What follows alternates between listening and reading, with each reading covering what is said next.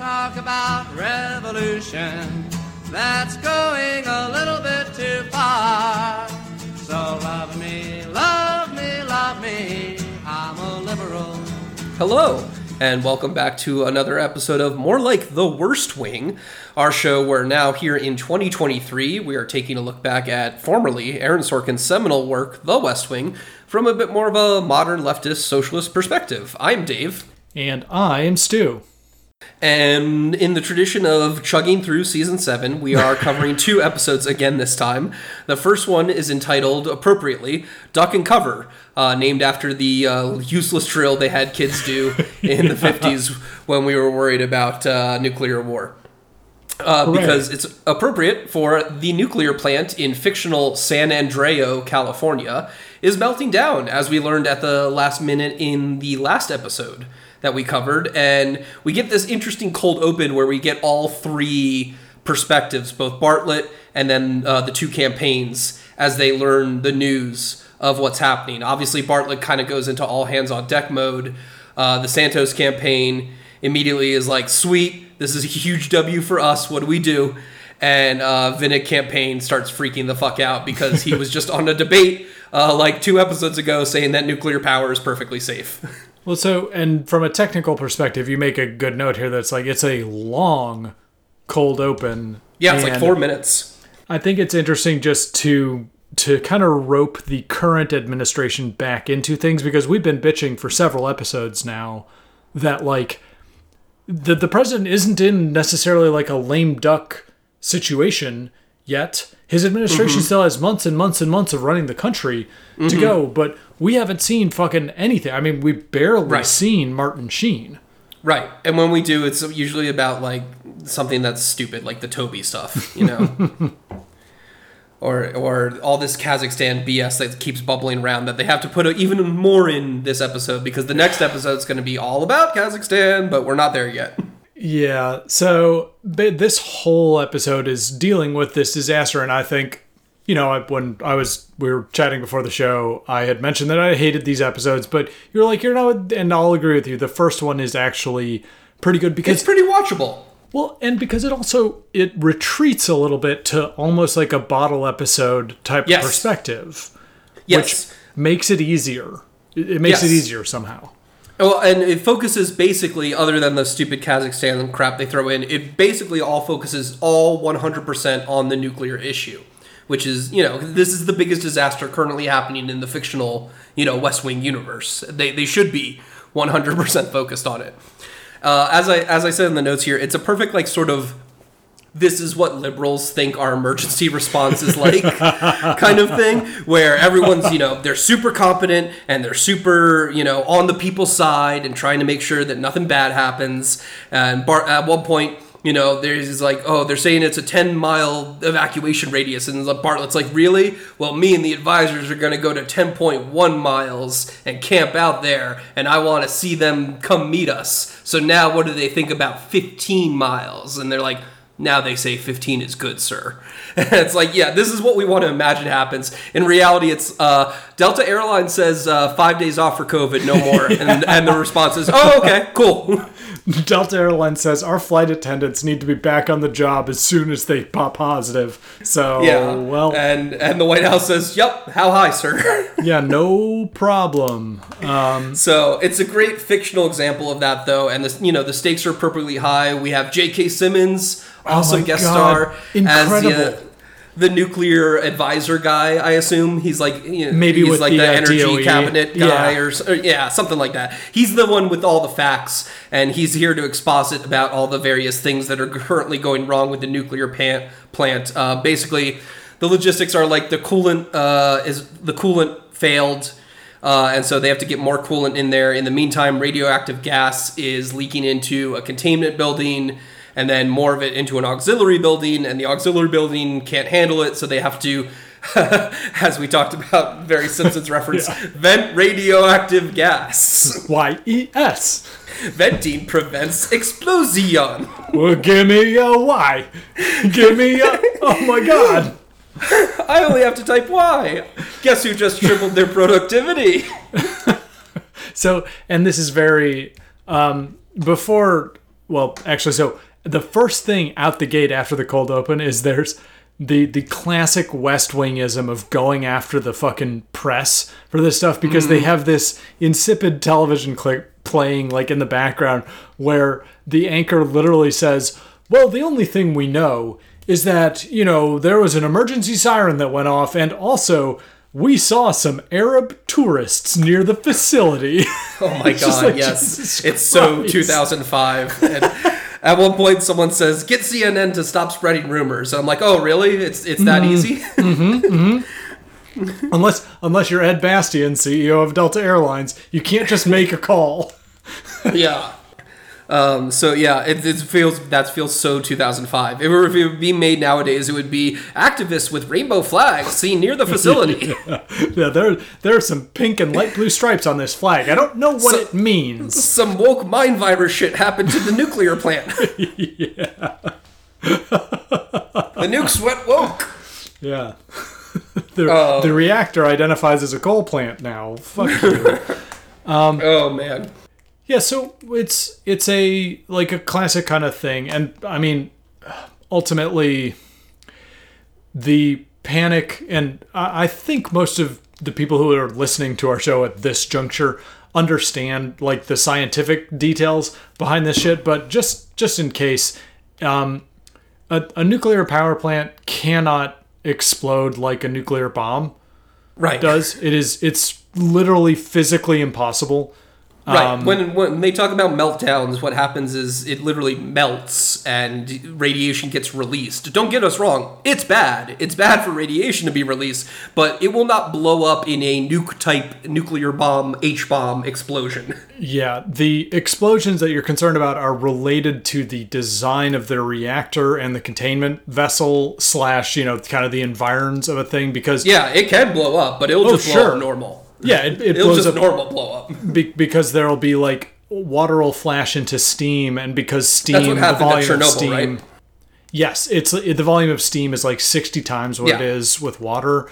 Just the pressure change will rupture something there, and then the other explosion that you worry about is that if the nuclear fuel gets hot enough to basically hydrolyze water into oxygen and hydrogen, because hydrogen also loves to blow up. And it will it loves blowing up, absolutely. Yeah, fucking love it. So yeah, you will get some big booms, but they will not be nuclear type booms. Like at one point, Vinnick is concerned because his grandkids are in San Diego, which is, from the fictional town, 50 or 100 miles away. Like they're fucking fine, man. Relax. Dude. And they treat it with like very solemnly too. Like his advisor's like, "Oh fuck, man, his grandkids might die." Like, no, they're fine, dude. And ultimately, the reason that it's called a quote meltdown is, like you said, because the fuel gets so hot that the uranium metal melts. At which point, what makes a nuclear bomb work is specifically the shape and the pressure that the uranium is under, in addition to the enrichment factor. And so when it melts, it's no longer in that shape. So it is impossible. You just reminded me of the stupid science of the Core movie, where they need the nuclear bomb that they're using to be bigger, so they just put more fuel rods around it, and that makes it a bigger nuclear bomb. Because that's how that works. It's definitely how it goes. It's just like adding more TNT to the TNT stack, right? Yeah, I mean, more boom equals more bomb. More boom. Whatever. Yeah, more fuel, more... Exactly. So the whole time J.K. Simmons is telling them about all this, and eventually the resolution ends up being that they have to send in engineers to fix two valves. One's like the coolant valve to get the coolant flowing in, and one's like the release valve to release the steam where it's supposed to be released so that they can stop venting radiation into the atmosphere, which, by the way, they have to do at one point. So have fun, fictional town of San Andreo, with your cancer and whatnot. Yeah, the steam that goes out is gonna settle over a certain distance, which I guess that's fine. Yeah, there's a whole thing. But anyway, so at one point, Bartlett kind of has to take the decision to send these engineers in, and in what I will call the most based Bartlett moment ever, he says why are we sending in civilian engineers? Don't we have some fucking army guys? Those guys are basically disposable. They knew what they signed up for. I like nuclear engineers that don't die. Yeah. Like, yeah, you know, they signed up for the meat grinder. They know, you know, their wives are okay with getting a flag and a solemn officer at the door, you know? Like a 21 gun salute. That'll make it okay that they die, like, screaming in radiation poisoning. Yeah, an awful way to go, by the way. And one of our...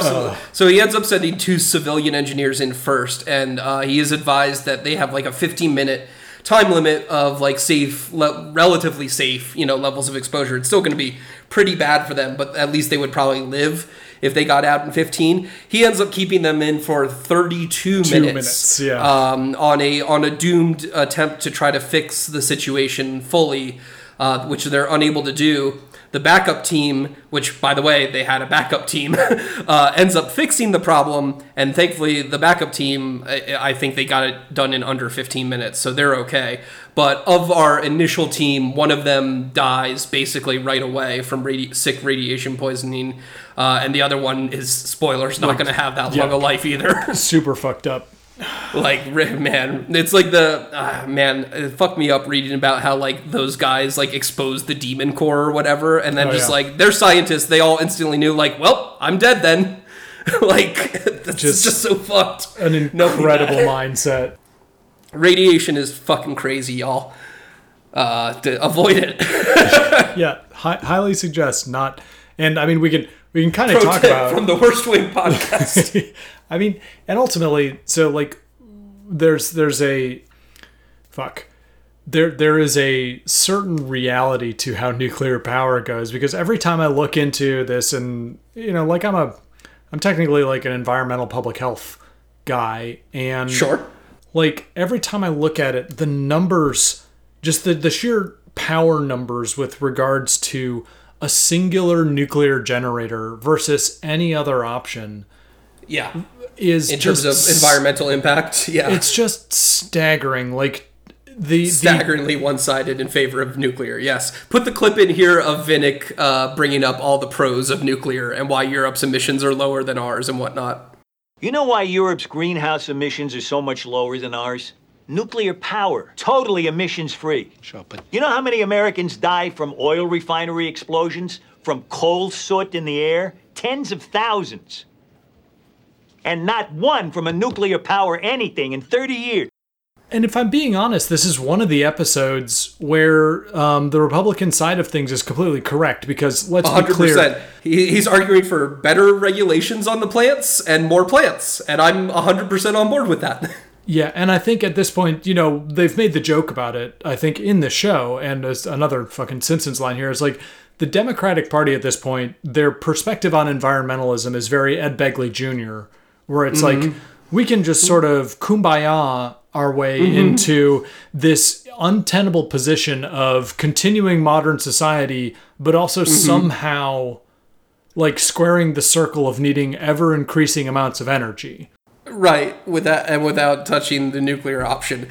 Yeah, it's ridiculous. I remember, like, in an earlier episode, somewhere around season 3 or 4, they're arguing about, like, some 10%, you know, carbon reduction or whatever, and they have to compromise down to 5%, you know what I mean? Like, this is all they can do is margin around the edges kind of thing. Yeah, and, I mean, I guess as a time capsule, I mean, if, for any listeners who aren't really, like, politically aware, in 2006, it's like, this is a couple years before the general understanding of the very... Of, like, carbon. Yeah, the broad concept of, like, carbon as a pollutant. Right. And not just, like, pollution, you know, and it was greenhouse gases, but it was a lot more abstract. It wasn't directly, like, you know, carbon footprint wasn't a thing. Yeah, like, I think the idea of carbon dioxide being bad beyond it being like a byproduct. Yeah, exactly. Was a couple of years off still, which is fucking wild, because obviously the oil companies knew. Of course, for decades. And decades, of course. And looking back. But we were focused on, like, acid rain and things like that, and, you know, the hole in the ozone layer and shit like that was sort of the environmental focus at the time. Well, and yeah, because you can point at a thing that does direct, deliberate harm to human beings, where it's like, oh no, we're gonna control sulfur dioxide, we're gonna like clamp down on PCBs CFCs. or whatever it is. Yeah, exactly. Yeah, CFCs, exactly. Whereas anything that's just a systemic impact is just sort of handwave. It's literally externalities. What it is, it's a externality perspective on this stuff. And turns out, whoops, we were like 20 years behind the curve on fixing this now. Right. And part of it was, I'm going to be honest, this is legitimately our favorite show that we always reference. Part of it was The Simpsons' fault. for making nuclear There is a pop culture stupid. perspective. Absolutely. The idea that Homer Simpson is running our nuclear grid. And that it is bad. And generally, like, it's green and glowing that it's going to shit. give three-eyed fish in your water and shit like that. Yeah. No, absolutely. Absolutely. That definitely had a huge cultural impact because, like, anyone born after 1979 or whatever who, like, can't, or, even earlier than that, who was a child during 3 Mile Island, they should have no reason to doubt nuclear. We have not had a nuclear accident in this country since 3 Mile Island. Ironically, the longer this episode goes into the past, the more and more a stunning endorsement of nuclear safety it is. Because this fictional accident is the only one we've had since then. There's been a whole fucking kerfuffle over its Fox Point. I guess you can count the one in Japan, but that's Japan. That's not here, Oh no, like we have a nuclear generating station about 40 miles south of us on the Hudson River, and it is still operating. And there has been just this tremendous fucking fight between I'm gonna be honest, it's the wealthy Democrats, the liberals, who are like, oh, but, and by virtue of their age and their place in time, because I won't say generation because generations suck, like by virtue of their age and their place in time, put up this huge fight over it. And then it's just like, oh, but if we turned this off, like 80,000 households would lose power. Would lose all their power. Yeah. Like, what the fuck? What do you think we're doing here? Yeah, no, it's ridiculous, and unfortunately the show has the complete wrong politics of it. So rather than get into that, the campaigns react appropriately. Sort of. Josh has the correct gut instinct at first, which is do not try to make hay out of this. Don't try to politicize a tragedy. The press is going to do all of our work for us, which he is 100% correct about, because the press loves an accident, and they will, if it bleeds, it leads, and this isn't quite bleeding. It's more radiation, but, either way, it's bad. And they're going to dig into it, and they do, and they find out all the shit, like that Vinnick okayed this plant 25 years ago, which, by the way, is fine. It's not Vinnick's fault. It's very funny that Vinnick then comes out and he tries to kind of change the blame away from him by blaming lack of federal regulations, and which is hilarious because it's a Republican claiming he wants more and better regulations. Yeah, from the another government. fantasy, so to speak. Yeah, exactly. This is our good Republican who is going to propose stronger and better federal regulations, which is Bartlett does call him out in the episode, so I'll give credit where credit's due. Bartlett's like, oh, really? You're going to fucking do that? You've had 25 years in the Senate. Where's your bill? I'll sign it right now. Yeah, fuck you, Arnie. So, yeah, the Vinnick campaign is completely flustered. They should have shut up too. Vinnick. Oh, there's all this fucking kerfuffle over the fact that Vinnick is going to stand by the president when they do like their press conference about the nuclear accident, and they're treating it like, oh my god, Artie Vinnick just won the election by standing next to Bartlett, and I'm like, are you insane? Because they go back and forth, multiple people getting each the opposite perspective on it as they kind of, which I get because it's like the ultimate like analytical brain picking over the potential of this stuff where it's like it could go either way, but the whole time it's just like no one's gonna remember. No one's gonna fucking care. Who cares? No one will remember this shit tomorrow. That like he was at a fucking press conference. Like, are you kidding me?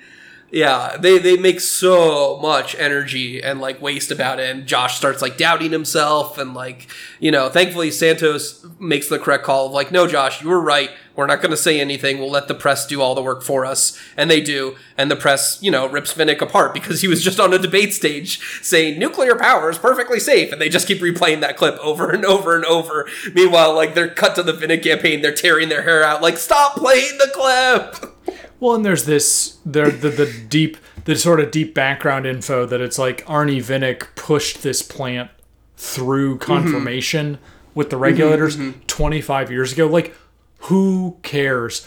Who fucking cares? The fact that the dude is still alive. It's the fact that he's pro-nuclear is the actual issue here. Yeah. Let's, and they take... Given that this fictional accident just happened and now everyone thinks nuclear power is going to... Like, all 31 swing states, they say, with nuclear plants have all, like, instantly just been like, oh, fuck Vinnick. I would fucking love for there to still be 31 states with nuclear plants operating.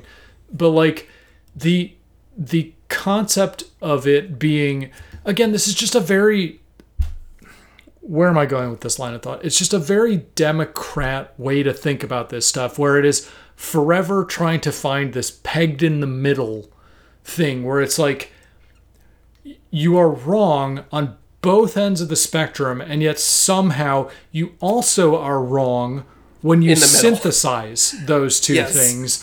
It's really spectacular to watch them work this out, because also, I mean, what ultimately comes down to is none of the political stances taken by the characters are coherent, because the writers are fucking dumb as dirt too. So like, I don't know, more than a lot of episodes, the political perspective and like from a policy and how to work this into the line here, this episode is just like blah, and then it ends. It's just like, okay, great. Yeah, and then they fix the problem, the second team fixes the problem, and problem solved.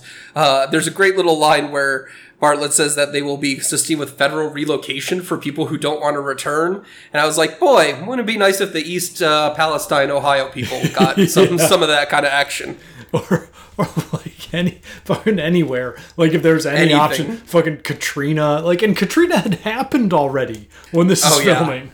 Like, yeah, you're right. That was like, what, 2003, 2004? No, it was mid-2005. So these are being filmed between 05 and 06. This is, right.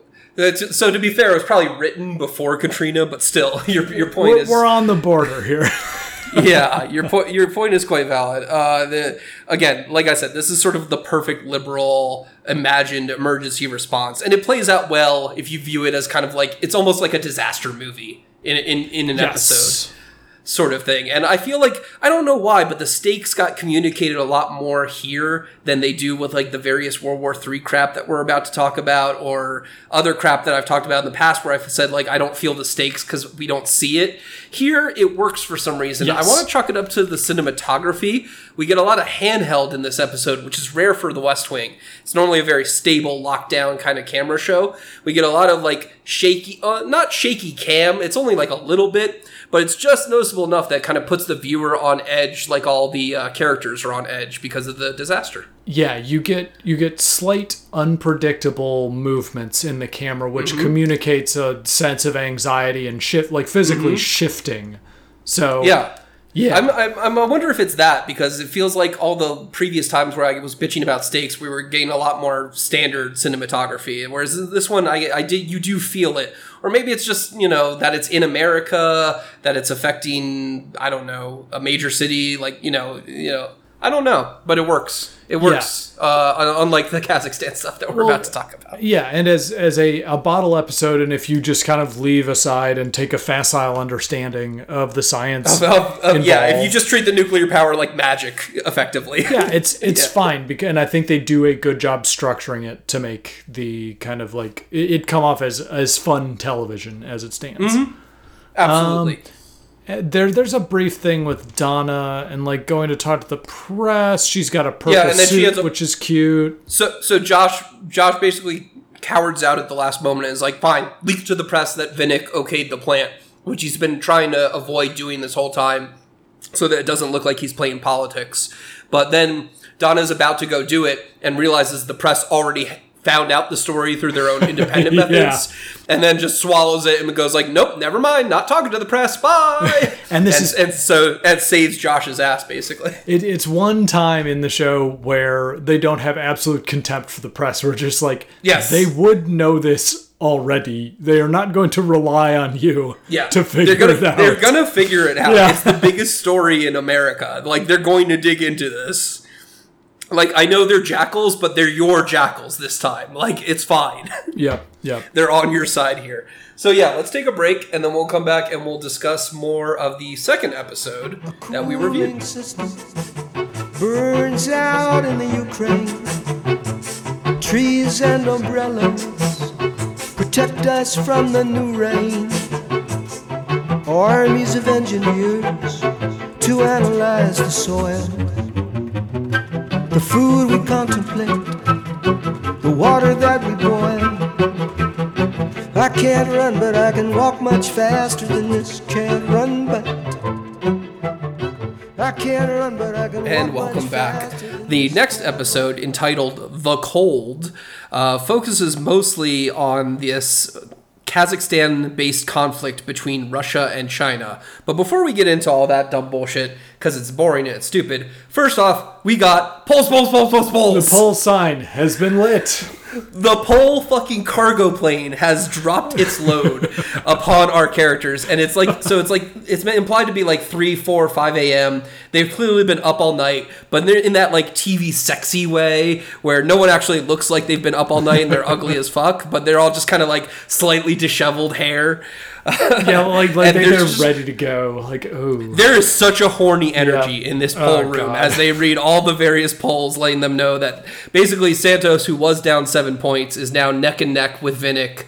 Nationally, a bunch of states that they thought were out of play are now in play. It's changed up the race in a huge way, and there's such horny energy in the room that I swear they're just one misplaced hand away from dripping into an orgy. And like two of the lower level staffers, there's one guy who's like complaining about I think it's the New York Times. The New York Times website not loading for him, and this other nerd goes like, well, it's pretty straightforward. Do you need some help? And the guy's like, I'm hitting one button. I'm hitting refresh. No, I don't need help, my man. And so I'm not wrong about diagnosing the horny energy here, because Donna leaves the horny room, carries it with her straight to Josh's room, tells Josh the good news about the polls, and they immediately have a big kiss moment that is leading into them hooking up. But then they are cock-blocked by Santos and the rest of the campaign all barging into the room and to celebrate the poll news. Like, let's be clear, if I'm Donna in this situation, I'm like, I knock, open the door, close it behind me, close the little like hooky thingy, the deadbolt or whatever, and then I tell Josh the news, and they would have had a moment. She's just so excited from the polls too, like polls. she's not thinking straight. I've got my The polls brain. have gone straight to her head. To be fair, I actually do enjoy that, like the Santos campaign gets all this like good energy going now, and they're all like walking on cloud 9 for this whole episode. It's infectious, in a good way. And speaking of infectious, one of the meanings of the episode title refers to Senator Vinnick, who has a cold. Excellent segue. It's very funny that their campaign, they treat it like this huge whole deal because, obviously he's played by Alan Alda. He's the older candidate by far.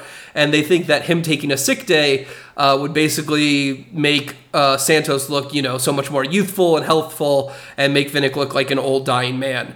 And on the one hand, they're right. That would happen. Sure. On the other hand, that's a very sad indictment of like our Protestant work ethic culture where we can't afford an elderly person one day off work for a sick day.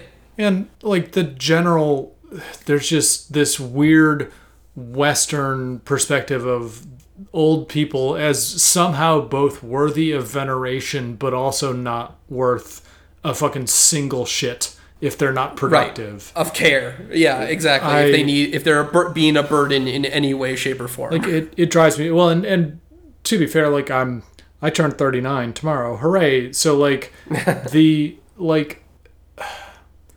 I sort of understand where you would be coming from if you have been raised to value productivity, but also like only productivity for the capitalists seems to count. Not productivity for your family, for yourself, or for your friends and loved ones. Right, or your own enjoyment or what have you. No, only in the work sense of, doing labor for someone with capital. And yes. Rest assured, the show will not interrogate that perspective for even a minute. I like that the compromise of, no, we can't give him a sick day off. We can push his wake-up call back 1 hour. Yippee-ki-yay! He'll be fine! Well, it's a fascinating parallel to how they treated Bartlett being sick. Because, they do the same thing with him in the MS diagnosis, and I think in that instance, he is actively fighting them. Right, he wants to be accommodating them. Right, he wants to be working his old schedule, even though it would kill him. Yeah, and I mean, a cold isn't going to kill a guy.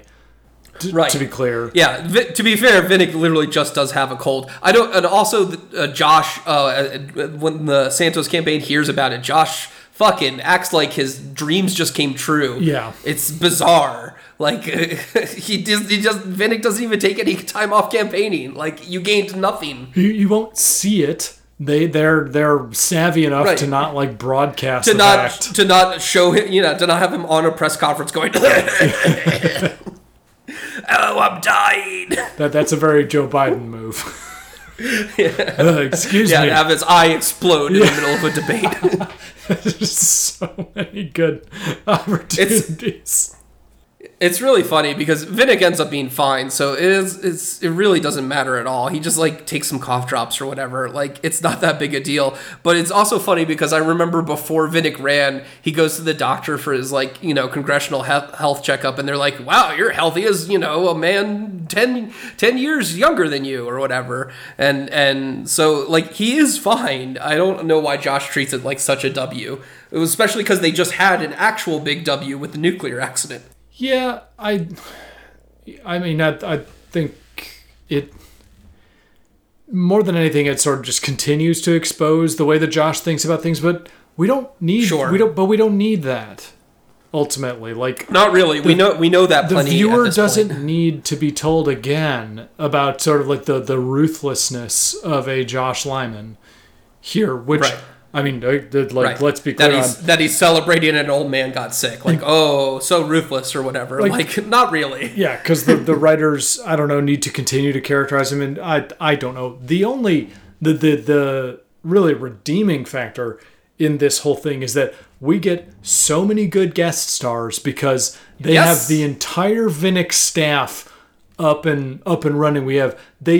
And honestly, I think this is one of the very few times that I've actually, when I'm reading the credits in the intro, because let's be clear, it's really boring, and I'm just sitting here holy fucking... Dean Norris? Oh my god! Fucking, they're minerals, Marie! Fucking... We have Ron Canada again in the, as the national security guy. Stephen Root, obviously, as the team meme. We get the vice presidential candidate, Brett Cullen, is back, and I'm sitting here and looking at this list and being this is gonna fucking rule. And sure enough, for the 4 minutes they all get on stage, that they're all together, it's good, it's fine. Yeah, it's really good. There's a lot of good energy there. Yeah, so basically Dean Norris and some lady assistant of his, who I think we've seen before. Either way, they're both they're representatives of the religious hardcore right people, and they're basically telling them okay, so we know you got this nuclear accident, we know your polls have tanked, now's the time to run to the right and get the conservative base activated and bring out your base. And honestly, they wrong. have a point. Yeah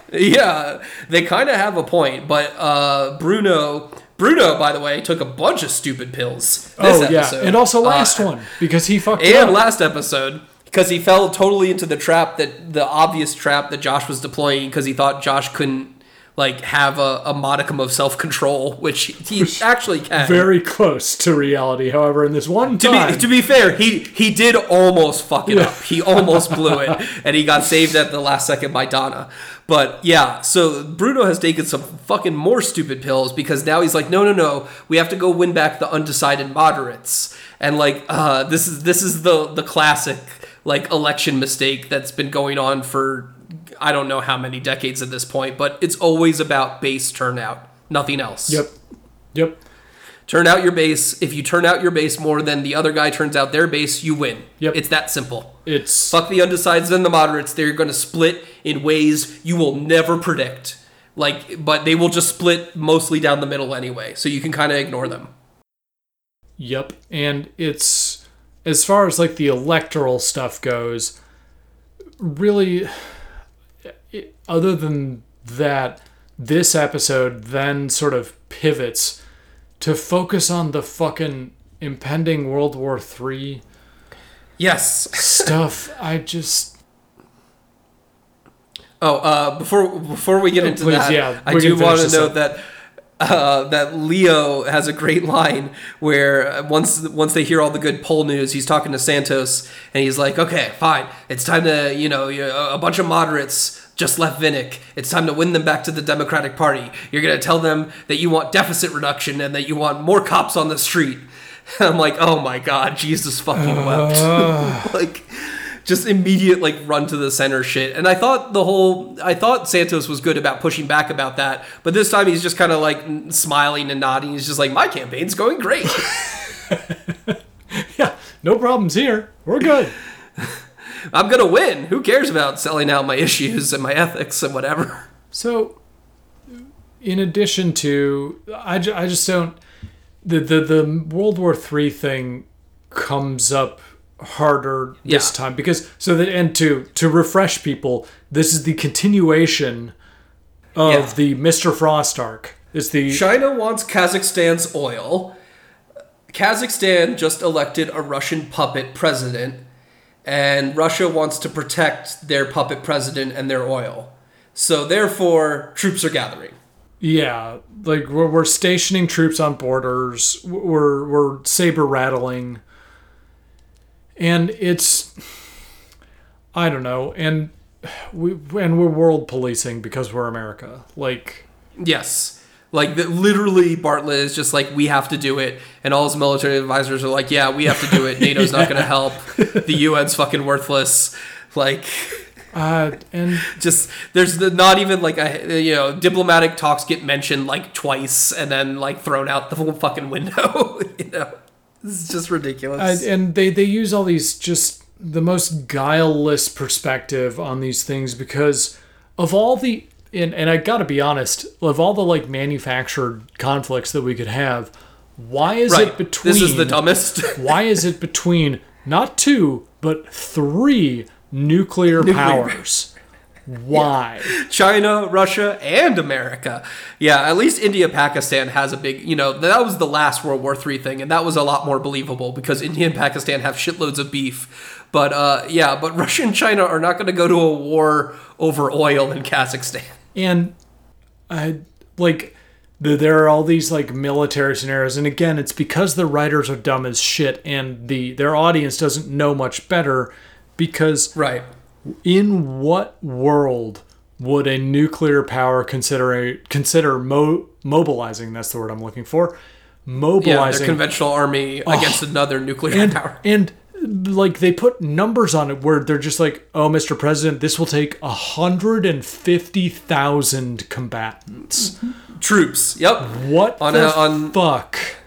On an extended peacekeeping mission, as it were. I guess, to form a human barrier, basically, between the Russian forces and the Chinese forces in Kazakhstan. Which just, if that listener, if that sounds like the ultimate clusterfuck, I assure you, it would be. The level of I'll say energy. I picture a million things happening on like the edges of that conflict, where the Americans are rubbing up against the Russians and the Chinese, like just a million little incidents that are going to spark actual World War III. Well, and the level of energy that would be required to, and again, I think the word mobilize is the correct one here because the effort to mobilize a conventional engagement on that scale would never be undertaken because if it's something that is physically that bad in, the aughts. They're wasting more money than they're going to get from the oil, Legitimately. And at that point, if you are that deep into it, just deploy some tactical just nuke nukes. them then. Just get it over with. Just rip the fucking Band-Aid, you know? There's no way forward if we're at that scale. Yeah.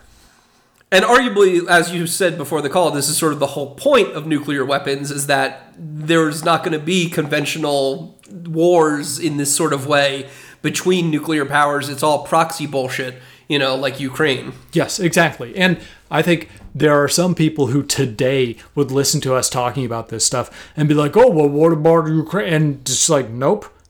That is still a proxy. It may directly involve a power. It absolutely involves America and Russia, but it's done through all this proxy bullshit makes it, quote unquote, okay, and that we're not actually at war with Russia. Yeah, there's a patina of sanction by virtue of another involvement. That's a good turn of phrase. Yes. There is another party involved here that makes it okay, and no, we're not actually fighting.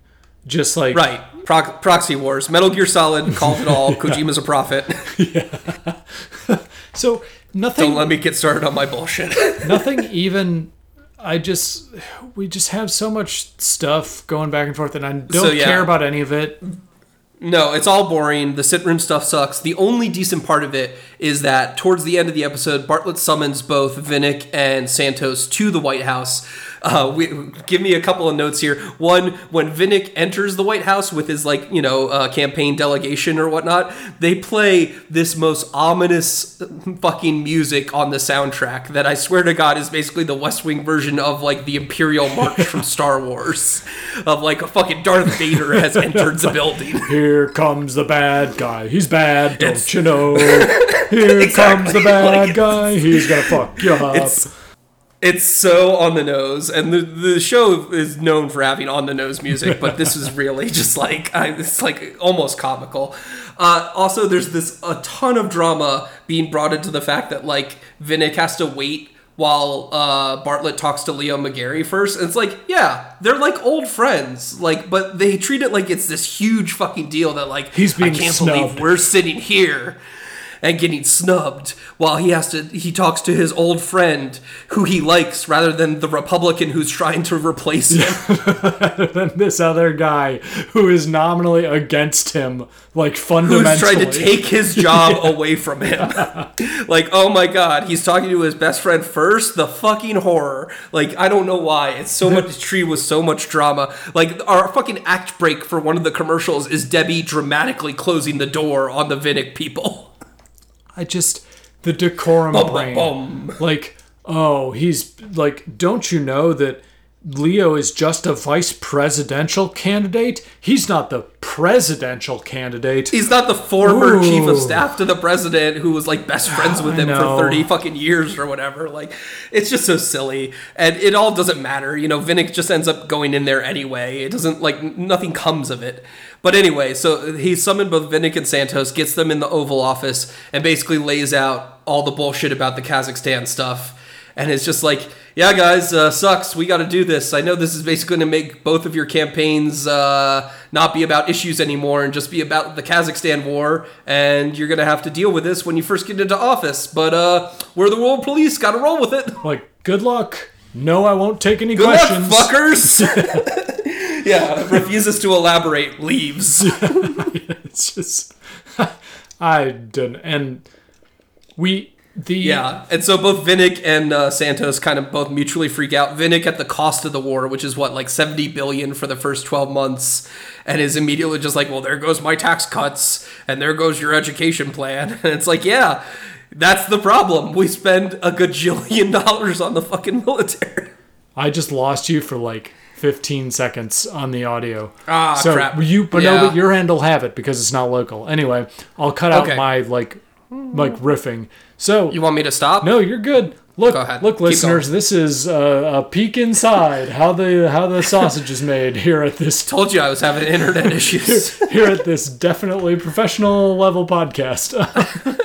Yeah, absolutely. Live from the Worst Wing studio. Live from San Andreo, California. Well, and speaking of, there's Like, my power got disrupted because of the nuclear plant. there's a bunch of other weird shit with kind of like, I was talking about guest stars earlier, and there's a bunch of like weird kind of weigh-in moments here where at the end of the episode, Patricia Richardson, whose character name I can never remember. Whatever, senior advisor like, to Vinnick or cares? whatever. Yeah. She's his campaign manager, effectively. She resigns. She's his Josh. Yeah. Yeah, she throws herself under the bus to basically so that he can announce like, hey, I'm hiring a new, more religious conservative campaign manager and try to like shore up with his base a little. We get fucking Rana cock blocking. I think I'm just reading your notes now. We get cock blocking Donna and Josh again. Yeah, this is so good. Donna tries to slip Josh her room key, and Josh is like, contemplating it in like a very serious way, and rather than just pick it up, and in the meantime, Rana picks it up. Is like, oh, Donna, you forgot your room key. I don't know. I've been there when I was 20. That's the sort of thing that I would misread. Like, I'll give it to Rana. It's fine, girl. Like, and then like Donna has to be like, oh yeah, thanks, great, definitely. Josh, by the way, nothing's stopping you from just going to her room and shit. knocking. It's like, it's fine, buddy. Like, get over it. Yeah, she'll be in it. She can just unlock the door herself. You guys already made out. Speaking of which, so given that they make out at the beginning of the episode and they don't get a chance to actually hook up in this episode, Donna has the least amount of chill about this entire situation. Josh actually handles it okay, which is kind of funny. I think he'd be the one freaking out about it. Yeah. Yeah, funny enough, he actually handles it fine, and Donna is the one where every time she talks to anyone, their first question is like, oh, hey, how's the campaign? How's Josh? And rather than just, like, handle it normally, she instantly freaks out anytime anyone brings up the name Josh and immediately gives the game away, and they're like, oh, you and Josh hooked up, huh? It's so good, and I'm trying to think of, like, a pop culture reference for this, but I'm just like you can see her, like, freak out immediately and, like, start sweating. She's just, like, she's too, like, Midwestern nice or something to keep a secret, or it's something like that. It's some character flaw of hers, but it's so funny where just instantly to both Will and CJ she reveals that she and Josh hooked up. Yeah, and even though she's not trying to. It's also not even that serious. Like, they just kind of like kissed for an extended period. I mean, they kissed. Sorry, hooked up, but like clearly the feelings are there, and obviously we know where this is going. Hope so. And they will end up hooking up. Although it is very funny how much they get. Josh gets cockblocked this episode. The otherwise, like, the Will and Kate thing has been going on. Oh yeah, just sort of as it's fine. A little soupçon throughout these last two episodes where they're dating now. And I have a note here that just says damp in all caps and lol thanks Kate. I have no idea what this is referring to. So basically CJ almost cottons onto the fact that Will and Kate are dating just by the fact that they both presented something together in their office and there was a little awkward moment. And Kate covers by the fact that, like, yeah, that happens when the weather gets damp. Okay, and then, like, as she's walking out of the room, she's, like, face palming herself, like, God, Kate, you fucking God, you idiot. It's great. It's cute, and the actors sell it well. As you said, this stupid thing of like, oh, I left a bra over. Oh, it's a crisis. Is just like very teenage. I don't know, sixth grade mentality. Yeah, very teenage shit, and that's fine because a bra. Because in a real viewing of this show, all of these characters have like a very juvenile sort of thrust to their emotional intelligence, which I don't know if it's a benefit of hindsight and being 40 now and looking back at this. But, like, it's just all of these things are very just... The level of understanding of interpersonal relationships in this show is, like, sophomore year, maybe. It's clearly played up a bit for, like, effect, for comedy sort of thing. So, we're willing to give it a pass, because it mostly is funny. Well, and Will and Kate Will and Kate actually have like chemistry. Yeah, and a complementary sort of awkwardness about it, which is nice. Yes, yeah, where like she's awkward in her own way too. Like you can actually see them both kind of being awkward together in that way. Maybe she did like the debate on the TV, I guess, because I guess it worked out. So pimp move, Will. I guess. Damn right, you read her. Sorry for correct. dissing your game. You had her on lock the whole time. But yeah, I think that mostly does it for discussion. I think we kind of hit all the points. Yeah, there's nothing, and like, it just kind of ends on this like lazy song and montage style ending that we've seen more than a dozen times before on this show. Yeah, and we're getting into like I think it's another 2 episodes, and then we get the actual election day Ones. Yay! So we're getting. I remember there. the election episode being good. Yeah, we're getting there, and I mean, ultimately, you mentioned like seeing Leo in the background, and Emma made sure to point it out this time around too, where anytime Leo is on screen now, it's with contemporary viewers being fully aware that the actor is dead. That John Spencer is dead. Yeah, that's true, and we won't get to his death until the election episode. Yeah. I think he dies right before the election, I believe. Yep. In the fiction of the show. So yeah, thanks as always for listening, everyone. We always appreciate it. We love your comments on either one of our threads or on SA or on BNR. If you found the show another way and have no idea what threads I'm talking about, hi, hello, welcome. And you could always email the show if you'd like at theworstwing69@gmail.com. And we're doing the traditional live check-in on the email account. Oh. There are 0 emails. Delightful. I love a clean inbox. That's right. All right, everyone. Stay safe out there, and thanks for listening, and we'll see you next time. See you next time. Bye. Bye-bye. Send all the money you ask for, but don't ask me to come on along. So love me, love me, love me.